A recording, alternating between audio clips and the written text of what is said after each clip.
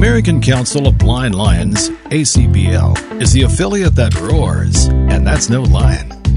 ACBL holds monthly conference calls and ACB convention events that help people who are blind or visually impaired become more involved in local Lions clubs. Find out more. Call 502-897-1472 or email lions.acb@gmail.com. Opinions expressed on ACB Radio are those of the respective program contributors and do not necessarily reflect views held by the American Council of the Blind, its elected officials, or its staff. Good morning, everybody. This is Christy Crespin from Highland, California on October 5th, 2021. And this is People of Vision that we're discussing. People of Vision, A History of the American Council of the Blind by James J. McGivern and Marjorie L. McGivern. Copyright 2003 by the American Council of the Blind. And we're discussing Chapter 12, basically our last chapter. And so today we have as our host Sheila Young, and we have as our streamer Larry Gassman. Thank you, Sheila and Larry. And Sheila, if you could give the particulars, I'd appreciate it. Yes, ma'am. I'd be happy to. If you're on a PC and you would like to raise your hand, it is Alt-Y. If you want to mute and unmute, it is Alt-A. If you're on a Mac, it is Option-Y. If you want to mute or unmute, it's Command-Shift-A. If you're on a smartphone, in the lower right corner under More Options, double tap on that and raise hand will be there. And to mute and unmute is the bottom left. And then on a standard keypad, it is *9 for the letter Y to raise your hand and *6 for the letter M to mute and unmute. There you go, Christy. All right. Thank you. Mm-hmm. So I am using my iPhone this morning because my computer, I hope it didn't do something really bad, but it's not working right now. So hopefully the sound quality is okay. So I would like to this morning remember a stalwart ACB icon who left us on Saturday morning. Bernice Kandarian was instrumental in founding the Council on Citizens with Low Vision Incorporated, and also the California Council on Citizens with Low Vision Incorporated. And she began basically her sojourn with ACB as a student in 1972. She was a great historian and loved to regale us with stories. Her memory about the history was phenomenal, and she loved ACB. Her sweetheart, Roger Peterson, and she were together for about 35 years. And so we need to make sure and show some love to Roger. Is there anyone who would like to say something about Bernice? Yes. Oh, who muted me? I have a hand raised, area code 615, last 3918. Okay. You can unmute and tell us who you are, please. Actually, it's Jeannie, and I apologize. I didn't mean to raise my hand. I thought I had lowered it, so I apologize. I didn't know her. Sorry. I got you. I've raised my hand. Go ahead, Larry.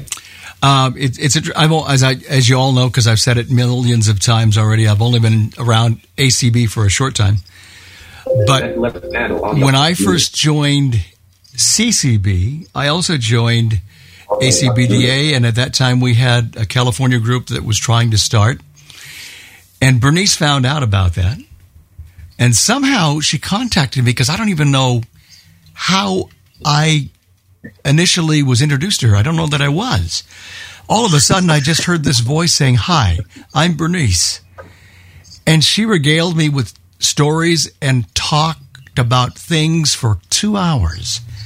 And I said, holy mackerel, what will she do if she actually knows me? She was incredible. And we talked about a lot of things, especially as it related to diabetes and ACBDA and the California group that was trying to form. And she talked to me on many, many, many, many occasions after that. And when we did our CCB convention this last year, I spoke with both Roger and Bernice for probably 2 hours with Sarah Harris and Gabe about CCB-related stuff and ACB-related history, etc. And she was remarkable. Her memory was wonderful. I hope that when I reach into my 80s and hopefully maybe 90s, if all goes well, I'll have that kind of retentiveness in terms of memory. And she was marvelous. It was always what ACB and CCB had done in the past and what we should and could be doing in the future. She loved to look back, but she also was looking back so she could look forward as well. And she was a terrific person. Yes.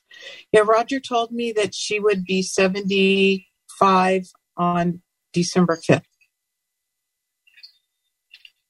So, thank you, Larry. Anyone else?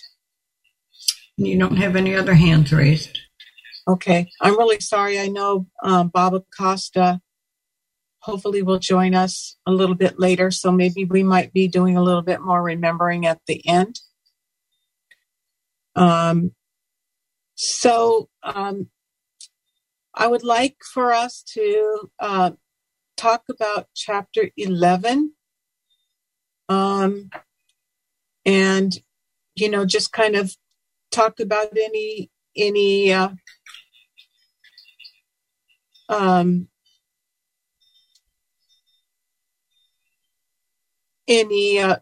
thoughts regarding 1995 to 2001 after reading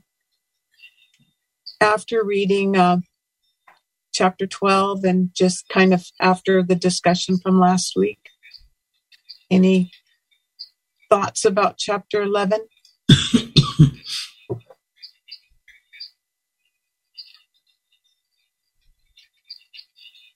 Quiet crowd today. Yeah. No hands raised yet. It's very tough to answer that question after a week has gone by because just so many things have been going on. And it's like you put it in the past and you read chapter 12 and that's what you're focused on. So that's a tough thing to do. Yeah. And Livy does have her hand raised.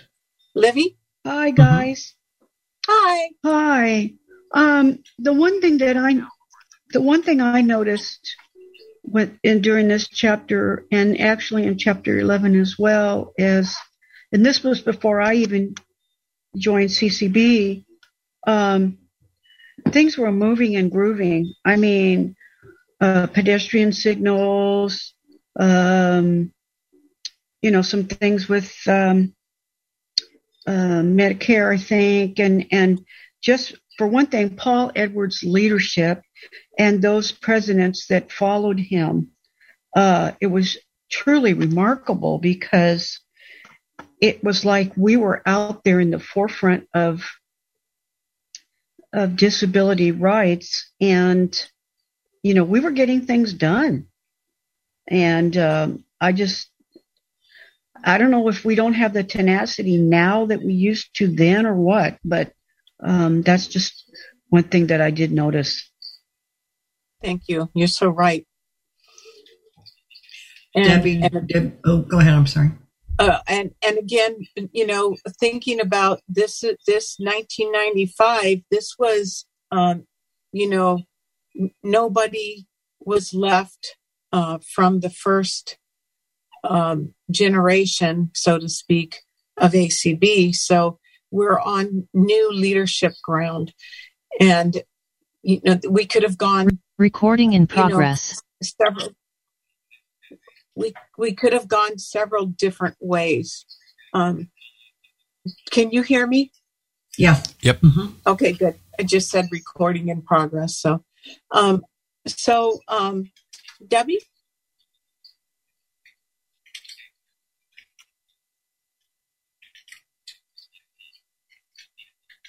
Paul Edwards was the president during that time. Is that correct? Yes.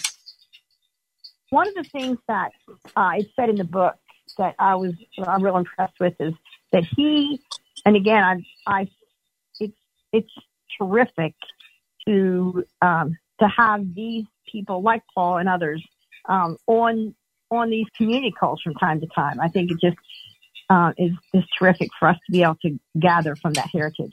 But there was one comment it made that Mr. Edwards had contacted the president or leader of NFB and had spent a full day with him to talk about how the two groups could work together. And I thought that was admirable, commendable that he made that effort to reach out and to try to bridge that gap. Yeah, that wouldn't have happened in the prior generation. Right. But even though Durward McDaniel really tried his best, and Durward McDaniel, George Card, they tried. They did not want to separate. And as we'll talk about in chapter 12, kind of the lengths that they went to keep the organization intact. It just was not going to work. Right. Yep. But there was a lot of effort made to try to keep the Civil War from happening. That's for sure. Yeah. Yeah. Thank you, Larry. Thank you. It's interesting. In looking back at chapter 11 and even looking at chapter 12, it's fascinating because I've been in organizations and I've led other organizations, and the same traits are basically true. When the guard changes, either because leaders have passed or they've just left the organizations, when the guard changes, leaderships change. Situations change. And sometimes when you have strong leaders, whether it be 2, 3, 4, 5, or 6, results happen. And then after a while, when those guards change, maybe you don't have as many leaders. You have maybe more followers, but not as many leaders. And situations around you have changed, and you don't get the same kinds of results that you had earlier. And I'm not certainly saying that this is happening today, but situations have changed. Leadership has changed. And Paul was dramatically different than a lot of leaders in that he was willing to look at all situations, all sides, and he got together with the president of NFB, and they talked. Whoever thought that would happen, but it did. And I think now that most of the factions of both organizations are gone, mostly past, but mostly gone, you're going to see more leadership like the Dan Spoons and the people who follow him reach out to talk. I don't think that there ever will be one organization, and I'm not sure that that's a good thing. But even if there are 2 or 3, at least there will be some chances to talk about situations and feel each other out, because even though we may still disagree philosophically, at least there will be a willingness, because these people weren't around when the, quote, Civil War, end quote, started. There's going to be that avenue for at least reaching out to chat, to talk, to figure out what could work for all organizations and all blind people. Right. Yes. Any other hands? No, ma'am. Okay, so let's go ahead and get started talking about Chapter 12, Part 4, Afterthoughts. This I found to be an interesting chapter because it talked about, philosophical differences. It talked about the different points of view, how each organization treated and viewed the events that led up to the breaking of NFB and birth of ACB. And then, basically 40 years of ACB. So there were different philosophies, different spin on the events, and so I think it's pretty interesting that the different theories that people evolved. So, like in terms of what caused the split, and the three questions that they asked were, what happened in the past, what's happened what's happening in the present, and what will happen in the future.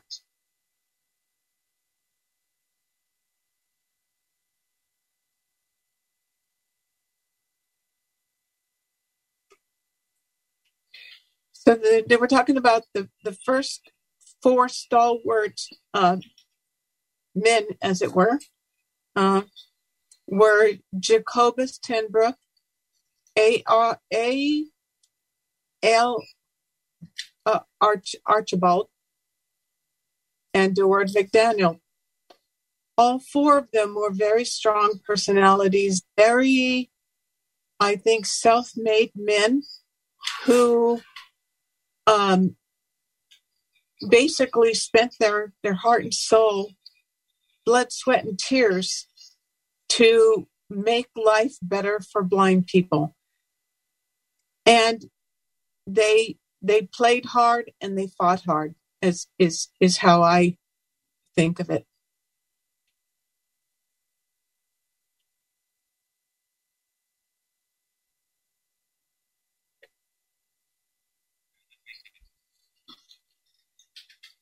You ready for raised hand, Christy? Yes. Mary Beth? I thought Chapter 12 was really interesting, too. And actually, I have sort of almost always kind of thought that things would go the way Larry was saying, that we'd get closer together.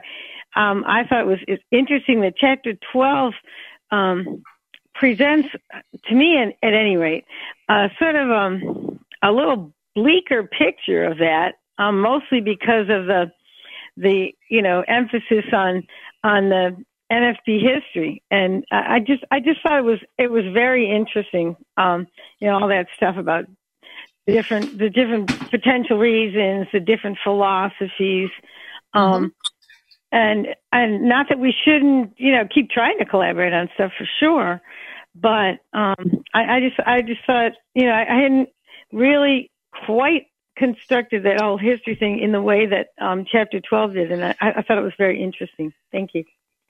Thank you. Larry? It's interesting because I got the same view, and I realized that back in 2003 or 2, when this was being written, they had to actually recap and talk about what had gone before, what was going on now, and what the future would hold. Mm-hmm. And it was bleaker back then. But yes, 16, 17, 18 years have come and gone. Society has changed dramatically. Some would say for the better, some would say not. But no matter how you look at it, politically, unfortunately, and we always have to do that, how sad, yes. there are things afoot. NFB and ACB, most of us know this, but some may not, have and are working together, both on a state level, even some things nationally. Not a lot necessarily, but for instance, if you talk to people locally in the state of California, they collaborate with NFB all the time on various things. Yes. It just happens. And 20 years ago, that probably would not have happened to the degree it is now, although they've signed some huge bills with collaboration in the 80s and 90s at CCB. But I think you're going to see it happen more and more. And I think as we get further and further away from the 40s and 50s and 60s, you're going to see it happening more and more nationally. We may never get together as one organization, and that's fine. But you're going to see the heads of those organizations working together more, because if it means betterment for blind people as a whole, then that's what's most important. Thank you, Larry. The thing that I see, I just, in talking with Gabe, I've just heard just recently, Gabe Griffith was talking about the NFBC president, Tim Elder, and I heard his name brought up recently again by another person, a CCB person, and it's nice because time was, if you mentioned, if you were CCB and you mentioned an NFBC president or vice versa, that was like, oh, how dare you? Mm-hmm. Mm-hmm. Yep. So we have some analogies. Is there hands raised or no? Mary Beth, yes. Okay, Mary Beth. Actually, on second thought, I think you're right, because we don't collaborate as much here in New York, but we do. And the other thing that I wanted to say is that the ACB community calls have, because people were so bored in the pandemic, many of them, that lots of NFB people have joined those calls and been welcomed and continue to be welcomed. And I think maybe Mary Larry is right. I don't think we're ever going to necessarily join together because of the whole, I don't know, just because in certain things we approach things very differently. Yes. But and in certain things, the NFB is pretty, if it involves publicity, they'd rather have it themselves than have ACB mixed in with it lots of times, but that maybe, there are, more opportunities for collaboration, and hopefully we're going to continue to both organizations are going to continue to take advantage of that in the future. Thanks. Yes. Thank you. Livy? Larry? No, Livy. Oh, Livy, sorry. Uh-huh. That's right. Okay, here we go.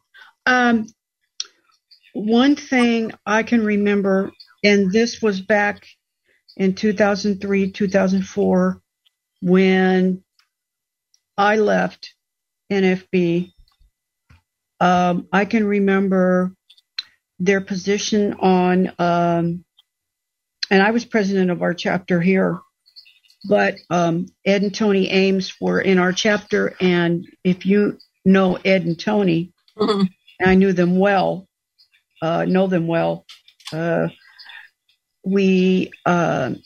when they started to not allow guide dogs in their training facilities, training centers, that broke the camel's back.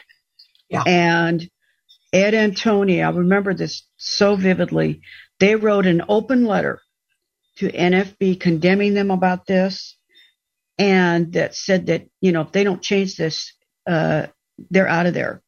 Well, of course they did not. And so Ed and Tony left. And I can remember Tony telling us, we have gotten over 300 responses of folks calling them, emailing them, whatever, people crying, it's like, what am I going to do? Da, da, da, da, da. And I, for me, that was really hard because I was in the throes of starting the process of trying to find a guide dog. And it was like, okay, I felt like the rug was pulled out from under me. It's like, now what do I do? You know, and that was a big, big, big thing back then. And that was, besides that and what else happened to me, that was one reason why I left. And broke my heart, but that's what happened. Yeah, and now NFB has its own guide dog. NAGDU has its own guide dog organization, and so they had it back then too. Things, yeah, but things change, and hopefully it's a little bit more inclusive. Well, they had it back then too, Christy. But I sure remember that horrible time. And many of us cried with our guide dogs. Many of us cried. Yeah. Thank you. That's all your hands right now. Okay, good. So we'll talk about the medical analogy. There were several analogies. I believe there were 6. And the first was a medical analogy where you cut off the appendage. If you know, it's a disease, it's incurable. If you need to cut off the appendage to stay whole and be better, then that's what you do. And that's almost biblical too. Way that, pardon? It's almost biblical too. Yeah, it is. Yep. You know, if your right hand offends, you cut it off. If your eye offends, you pluck it out. Yeah. So my brother and I used to do a joke because of my prosthetic eyes. So I used to tell my brother an eye for an eye, and he used to take out his false tooth and say, and a tooth for a tooth. So we joke about that, but truly, you know, NFB did cut off appendages, and it was seen as being more effective and better to go without your appendages than to hang on to them and to be rotten, you know, get the gangrene.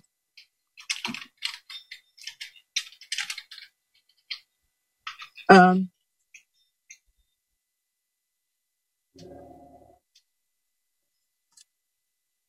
going to my bookmark list.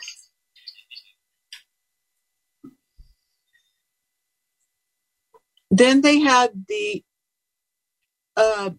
analogy, the literary analogy of the fatal flaw, where the spotlight was placed on the conduct of the leader rather than the spotlight of his critics. So the hero, is admired by all and basically supposed to be questioned by none. And so if you question the leader, then there's something wrong with you, not the leader.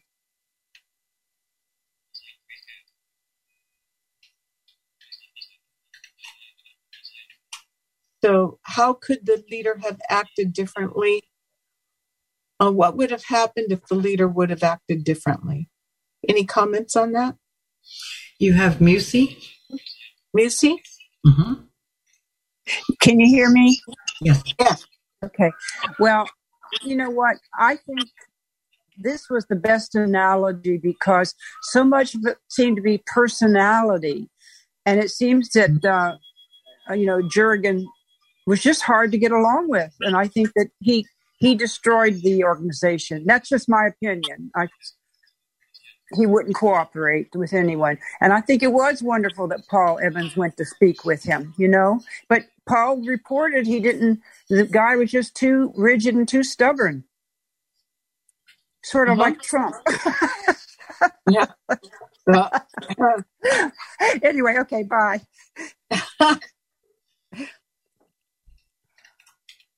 Okay. No others. No other hands? Mm-mm. Nope.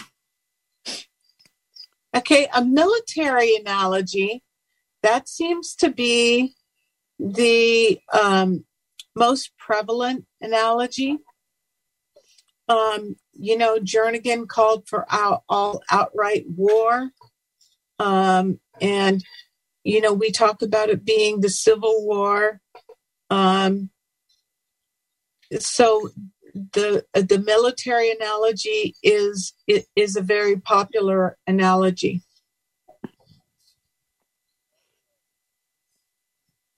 And it might appear less judgmental than the literary or the medical, but not necessarily.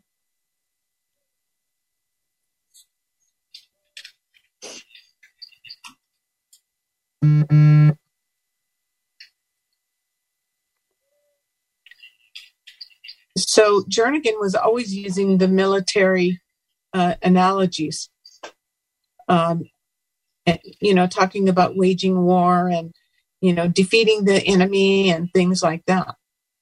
So any thoughts on the military analogy? Nellie? Mm-hmm. Well, even with the military analogy, and soldiers are to follow orders, but even with that, generals can speak to the higher generals and advise him, and they can disagree, and using military language when they have something they disagree about, with all due respect, and then they say blah blah blah, or permission to speak freely, and then you can say whatever you need to say. But that kind of atmosphere did not even exist. It was very risky for anybody who wanted to share a different viewpoint. Right, because they were kicked out. Thank you. Yeah, they were kicked out. They were stopped. They were cut off and seen as the enemy. Anyone else? Mary Beth?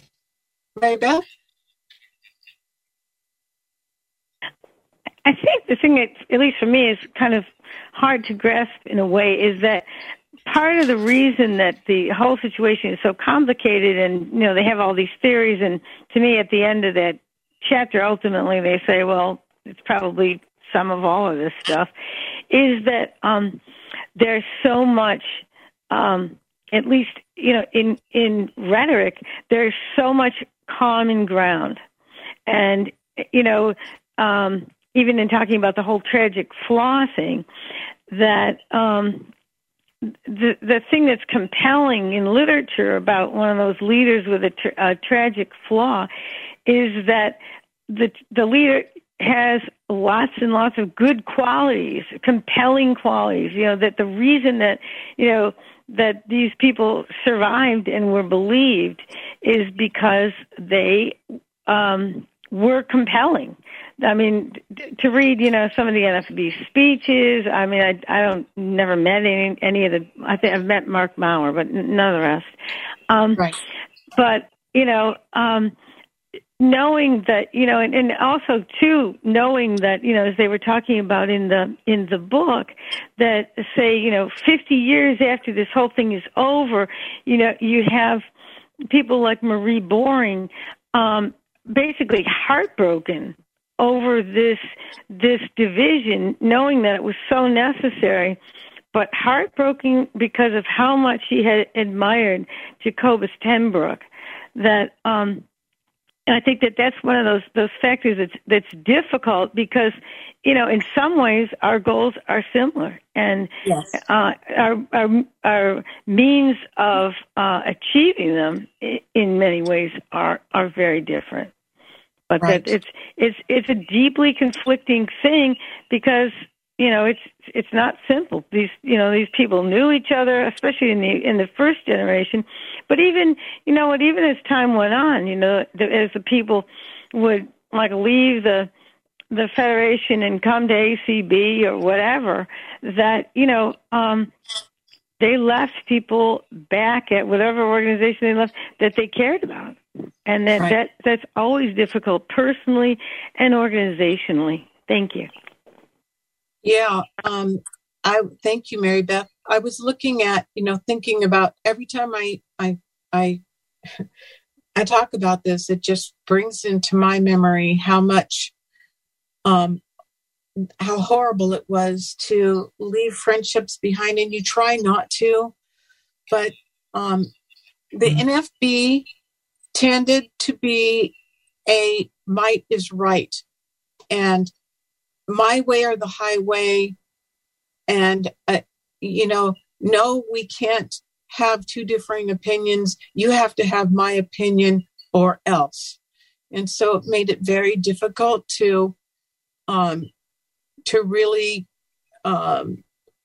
keep friendships from one side of the aisle to the other. And, these were people, my goodness, we loved our friends, and it was a bitter heartbreak. And like I said, it's like a divorce, and, you're the children and you're caught in the middle. Any other comments? Christy, I'd like to say something. When I got involved in the blindness organizations, it was in 2001, because I lived in a sighted world my entire life and had never met a blind person until 2000.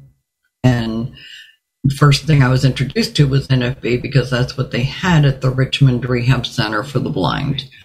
And then when I came to Mississippi, when I moved to Mississippi, the only thing I found was the Mississippi Council, and I loved their attitude. Absolutely loved it. And I grew up in Virginia Beach, and there was nothing in Virginia Beach. And then when I came to Orlando, I became a dual member of both because I wanted to check both of them out. Right. And when the NFB, after being a member for a couple of years, said, well, the edict came down and you are not allowed to be a member of both. And I said, excuse me? So you cannot be a member of both. And I said, then I guess I will not be a member of NFB, because nobody's going to tell me what I can and cannot do as a member-driven organization. And I never went back.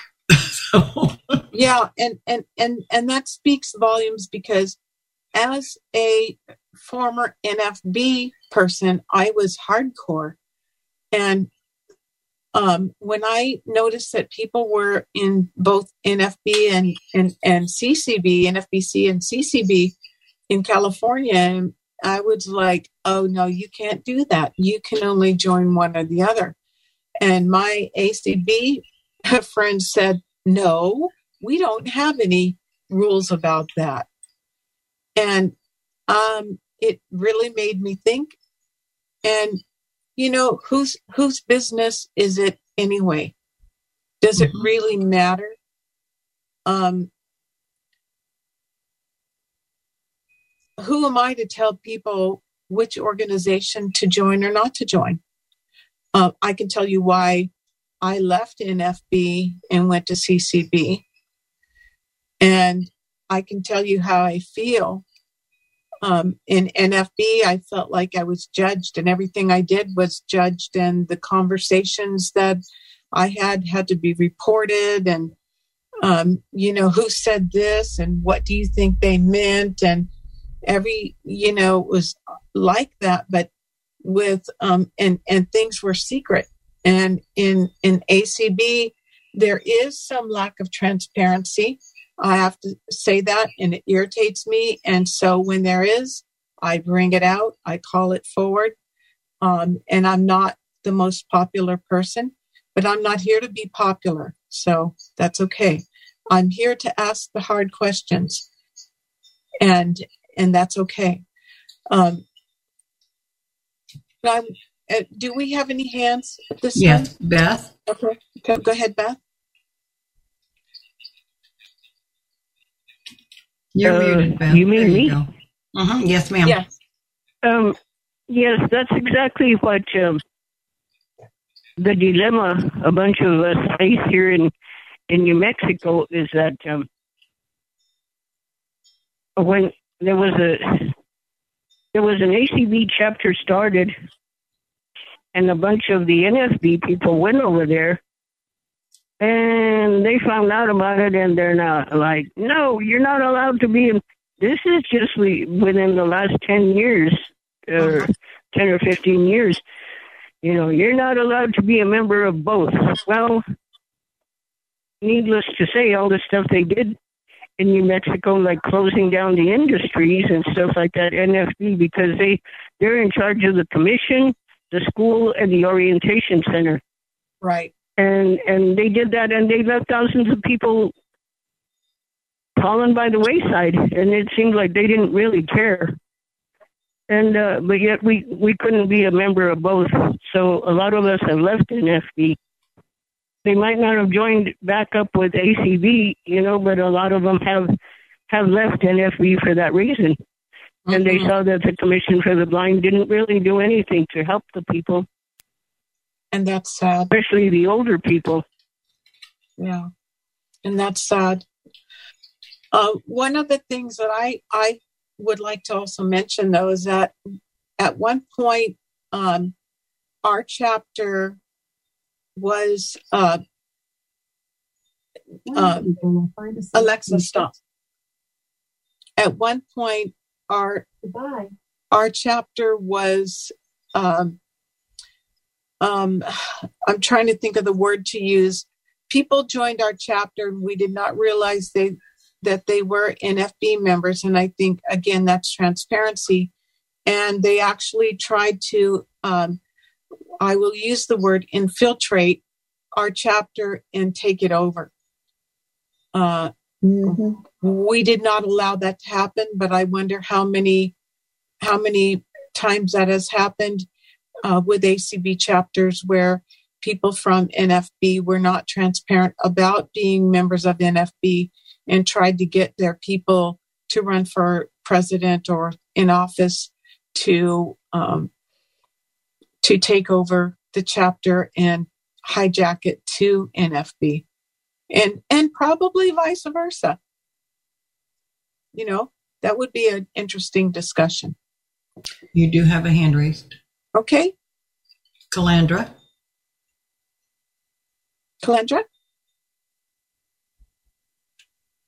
Yes, this is she.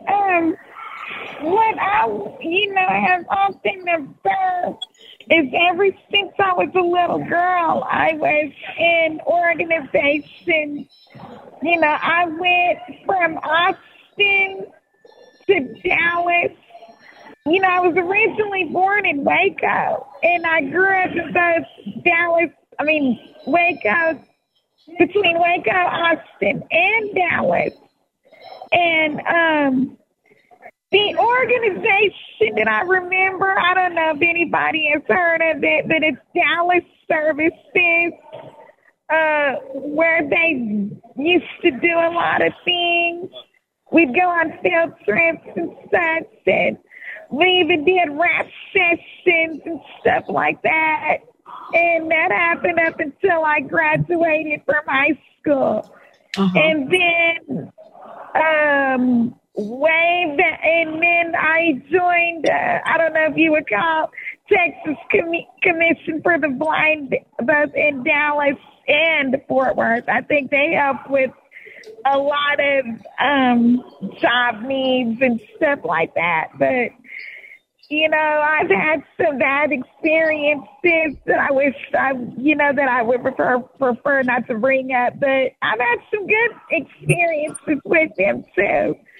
And then in 2015, I joined both the ACB and the TFB. And I was told that I was not told that I could not join both of them because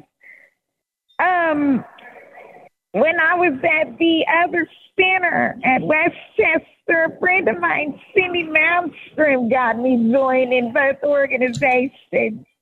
But the CFB is not available anymore, I don't think. Thank you, Calandra. We have another hand raised. Okay, thank you. Welcome, Robert Acosta. Oh, good. Okay. Hi, Bob. Bob, you're muted. And it is being recorded, so you got to hit the got it.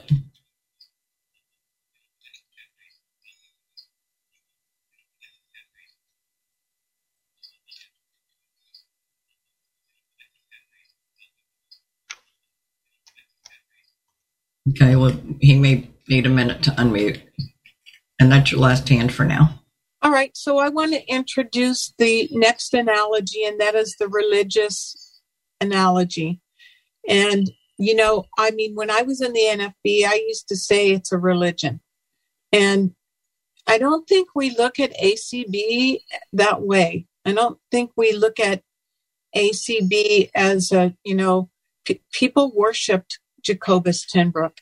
And the analogy, you know, talks about basically, you know, the extolling of the virtues of basically, I noticed that when you're reading an NFB article, it could be talking about anything. It always mentions NFB and blah, blah, blah, and does the proselytization. ACB doesn't do that. I guess we're likened to the Protestant Reformation, and I'm Roman Catholic, so I stayed with the Roman Catholic, but so many people left Roman Catholicism because they felt like there was so much of a divide, and that's basically what the religious analogy talks about, the difference between ACB and NFB. Mr. Queen has his hand raised. Okay, go ahead, Don.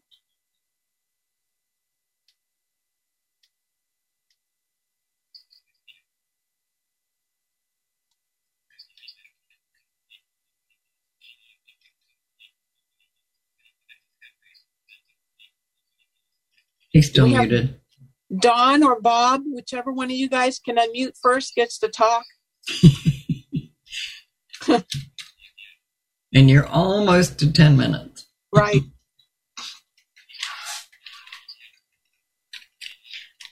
I think they're having a hard time with that recording and got it. You got to hit that. You got it. Bob, maybe shift tab to got it. And once you hit got it, then you should be allowed to unmute. Yeah, after you hit got it, you have to unmute yourself. I know, because I did that. Yeah. And unfortunately, the host can't unmute you. So yeah. Okay, well, that's who's got who had no, ma'am. That was it. That's it for now. So afterthoughts in terms of where were we in the past? Well, there's lots of conjecture. There's sanitized history. There was hope that the history, you know, would be desanitized, but you know, the book says as late as 1992 and later, they talked about how Kansas City was just a blip in the history of NFB. Nobody admits any wrongdoing, anything that could have been done differently. So that's pretty frustrating. And because of that alone, there's no way that NFB and ACB would connect because of our philosophical differences. And, you know, we know what really happened, and we're not given appreciation, I guess. Durward McDaniel going from being in the who's who of NFB to being relegated to the dissident and blackballed from NFB.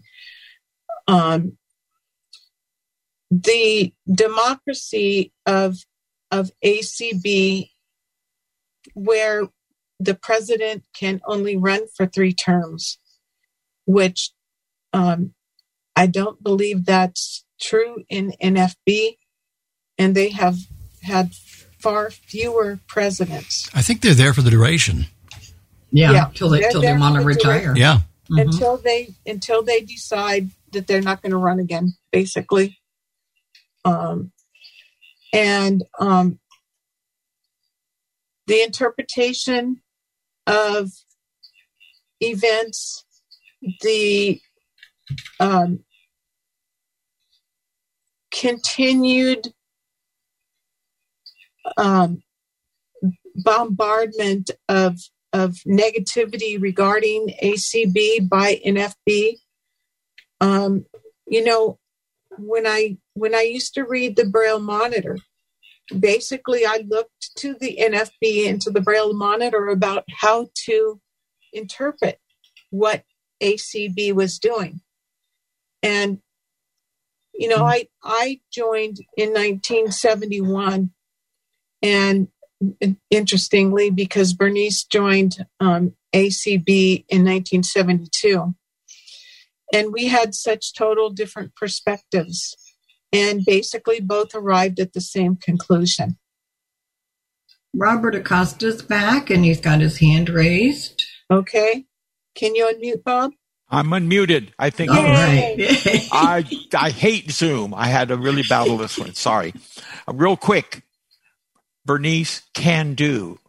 That's what Durward McDaniel called her. He didn't call her Kandarian. He said Bernice can do, because any assignment he gave to her, she delivered. And it was my privilege and honor to know Bernice Kandarian. She was a champion of low vision, but she realized that some of us were blind and treated us with respect. Never did she put in my presence a blind person down like, you got a spot on your shirt, at the top of her voice, like some of my friends who were low vision do, trying to help us, but that's not the way to do it. Bernice will be greatly, greatly missed by all who knew her, and our love and prayers to Roger. He's not here maybe, but Roger is a wonderful guy, and we're with him. He's not alone. Finally, you've all heard it. We lost Ann Parsons last night. Ann Parsons was a giant in the list. I remember her at Rochester, and Ann took over all the religious organizations. She was very, very religious, respected all the religions, and anything you asked Ann to do, if she promised that she would do it, it was done. We really have been getting hit hard this year. 2021 is not a great year at all. I could list guys, friends that we're losing, whether it's COVID, old age, cancer, whatever, and we can't take these hits. Thank you, Christy, for allowing me to speak. Thank you. Musi? This is so interesting. I appreciate you people that were really there. Or can you hear me? I guess you can. Yes. Yeah. Well, I just wanted to say, I just moved to Pennsylvania and I joined the Sight Center, which they have luncheons and they're going to teach us to use a sewing machine. And, but I asked, and some of those people belong to neither organization. I was shocked. And I'm going to find out why they don't join. Because I'm an ACB person, and of course I want to stay that way. And I just don't understand. Did you know there are some blind people that don't belong to either? Yes. Okay. They take the benefits of both organizations. The legislation we pass is they're first in line. That's just the way unions are suffering greatly right now. 10% of the blind are in organizations. We need more. Okay. Thank you. Thank you. I'm sorry. Didn't raise my hand. Oh, it's okay, Mary Beth. Mary Beth? I just wanted to mention that one of the things that the NFB not only keeps their leaders in for the duration, but they groom the next one. Mm-hmm. So that, as soon as whatever, Kenneth Jernigan left, there's Mark Maurer, his hand-picked guy, ready to step in. And I mean, that's their pattern. And that, I think that is the thing that keeps their history alive and their attitudes alive, because they spend so much time doing that, grooming the people that are coming up. Thank you.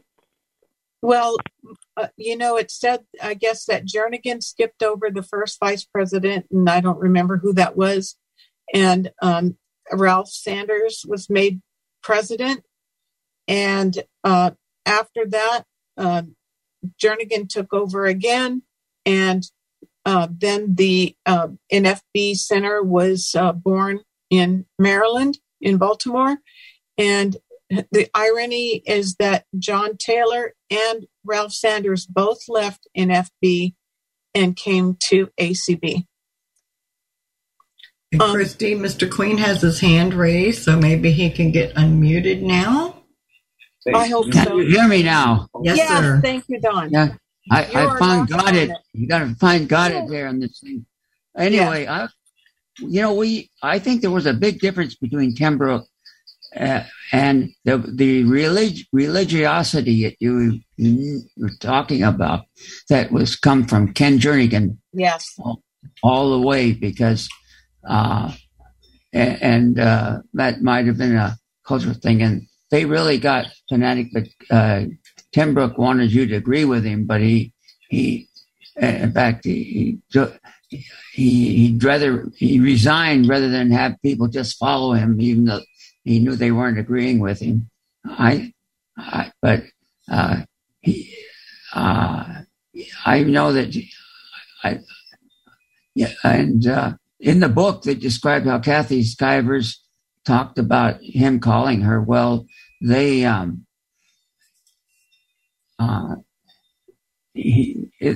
called when his last days he converted to Catholicism and was calling people around the country, apologizing to what he'd done to them and all that, because he closed all those chapters after he wasn't. So he had that sad ending there. Not as bad as there. Yeah. Thank you so much for that information, Don. Well, it is time to say goodbye for this week.